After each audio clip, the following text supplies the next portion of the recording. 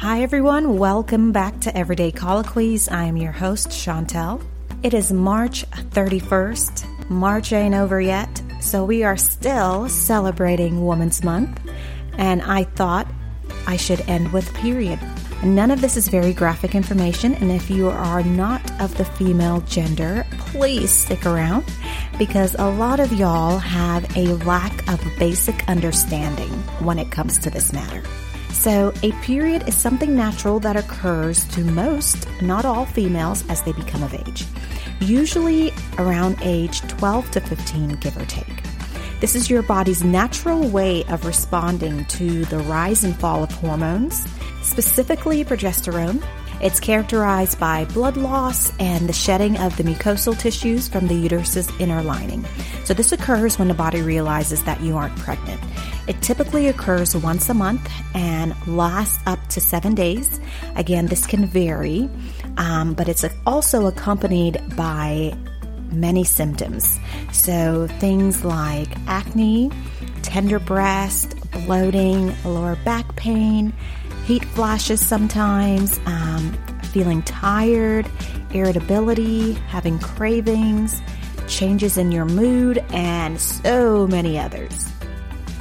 The other day, I read an article on BuzzFeed titled, "Men are admitting the things they did not realize until they lived with a woman, and yikes." So one of the entries said, "I always thought that pads operated like Band-Aids, and they'd just slap them over their vaginas and absorb everything. It wasn't until I was 27 when my girlfriend at the time had some as a backup in case she ran out of tampons, and I opened it and looked. The adhesive was on the wrong side for my version of how they worked, and it dawned on me that they're supposed to be stuck to their panties, not their skin." Ouch.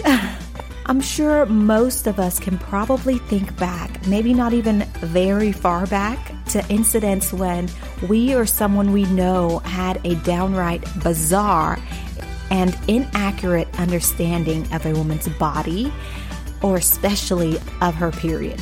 And I'm talking about grown adults here, okay, both men and women that have had misconceptions or these bizarre ideas for years. And while many of these incidents are funny, they can also be very harmful. Harmful to not just women, not just men, but to society as a whole. Nelson Mandela once said, "Education is the most powerful weapon which you can use to change the world." Education is empowerment. Education is liberating. Education is the key to fighting the systems of patriarchy and misogyny. If you haven't seen the short film on Netflix called Period, End of Sentence, I highly encourage it. It is less than 30 minutes, I think about 25 minutes to be exact, okay? It follows women's lives from a village in Kathakera, India, after a machine is built that creates pads and they begin to sell their product throughout their district.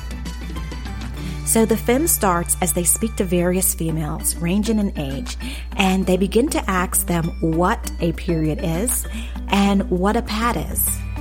Most were extremely shy about use of the word or even hearing it, and felt very uncomfortable discussing it. But also, many were genuinely ignorant on the topic. What this movement did was help to liberate these women. It empowered them. Educating these women and girls helped to eliminate the spread of misinformation, disease, and sickness. These women were then able to educate their peers and family members. Before they began using pads, they would use any old cloth that they could find, which was highly ineffective and not to mention unsanitary. Because of this, many of these females were forced to cut things like work and education because of the inconvenience of these cloth rags. Many have mentioned that since they have learned this information and now work creating and selling these pads, their livelihood has increased. But not only this, they feel more accepted and respected by their husbands. I remember being hospitalized at a young age. After becoming extremely dehydrated. I'm not sure the name of this role, but basically an activity coordinator at the hospital. So she would come around the children's hospital and she would play games and, just various fun activities with you. So she came by and we colored a few coloring sheets. The following morning, I remember waking up to the sound of voices in my room. It was my male doctor and my female nurse. As we talked, I watched his gaze drift down onto the bed sheet. I looked down and saw a noticeably bright red stain on my very white sheets. All our faces turned red. But I can especially remember the feeling of shame, humiliation, and I began to panic. My palms began to get sweaty. My heart began to race. It was a very unpleasant experience. Shortly after they left, a CNA entered the room and said she would help me get cleaned up. As I pulled the covers back to get out of the bed, a red marker fell to the ground. I wasn't even on my period. But sadly, this is many of our experiences. Our period was something that we deemed or were taught was a shameful thing, and that just isn't the case. As a female or a male, growing up, do you recall sitting down and having this conversation with an adult? Were you given a chance to ask questions? In our household, although the word period wasn't particularly taboo, it was still something that we did not openly discuss. I don't recall ever having a detailed conversation with my mom about my menstrual cycle. However, I did grow up with 3 older sisters, and from time to time, I would overhear their discussions, and I would try to gather information from their conversations. The rest I would pick up from talking with and listening to other girls at school. And I received a lot of misinformation that way. The school's primary education was very brief. There was a mixed crowd, which I absolutely believe is something that all genders need to be educated on, but it was not an environment where females were able to openly discuss and ask questions. The information was also presented by a male teacher, so you can only imagine how that went. Periods are complex. There are so many things that we are still learning. One interesting phenomenon is period syncing. It was very noticeable when I went to college. A close group of girls that I hung out with, like clockwork, the more time we spent together, we began syncing. So our periods began occurring at the same time each month. There are so many theories on why exactly this occurs, but none very satisfying. I was at the hair salon the other day, and the hairdresser and I began to talk. And I actually loved her theory on this. She posed that it could be an unknown attraction to someone. Maybe it has something to do with pheromones that we give off. Logically, the people you spend most of your time with are the people you enjoy spending time with. Now, this works for me for the most part, but I will say that if I am consistently in contact, phone contact that is, with close friends, I have synced with them many times. And, most of my friends, my close friends, college friends are out of state. What are your thoughts on this? I would love to hear some alternate theories. So nowadays, and thankfully, we live in a reasonably progressive country compared to many others, where we have access to many options for period products. Most of us are familiar with pads and tampons. I was an adult when I first discovered overnight pads, okay? There are just so many options between the two of these. One that some may not be as familiar with is a menstrual cup. It has gotten a bit more popular, but still not something that everyone uses or has used. But These are precisely what the name suggests. They're shaped like a small cup and are made out of a flexible material so that they can be inserted and removed with ease.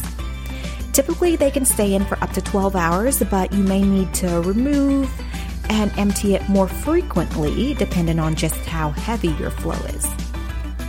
So because these are reusable, they have gained some popularity. Some sources claim that these can be reused for up to 10 years.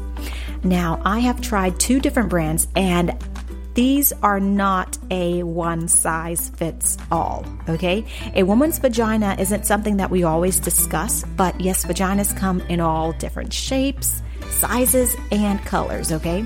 A woman's cervix might be higher than others, so this is an essential consideration when choosing the right menstrual cup. For me personally, a menstrual cup isn't my top choice, especially if I have to be out and about all day. And that's because there is no way that you will not get some sort of bodily fluid on your hands, inserting and removing this constantly. So if I am out in public, it's just a little too messy for me personally. But, some people really seem to like it. An alternative to this is the menstrual disc. So they're very similar to menstrual cups, except that they aren't reusable, but the mechanics of insertion, removal, the amount of time that it can be left in, mirror a menstrual cup. One significant difference and benefit to note is that these can stay in during sex. I have never tried these, but I would love to hear some feedback from those of you who have. Now, probably the newest on the market is our period underwears. Is this something that you have tried? These are pretty new, but they've gained a lot of attention. They function like regular underwear and have an additional absorbent layer to prevent leakage.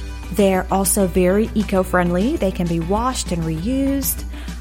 Now, one of my biggest pet peeves is being in wet clothing. I mean, if a raindrop falls on my shoulder, it just irritates the heck out of me, okay?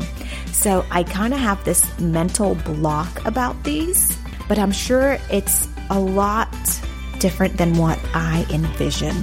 So I'll have to give it a try and let you guys know. Periods are complex. We may all experience different symptoms that can oftentimes make us feel very miserable, but they are nothing to be ashamed of. It is a natural part of our bodies and our lives. It doesn't make you unclean or whatever other negative connotations you've been taught to associate with it. Yes, they can sometimes be very cumbersome, but it's also something to be celebrated. I am in awe of all the amazing things that a woman's body can do. Happy Women's Month. Thank you all for tuning in to Everyday Colloquies, and I will see you next time.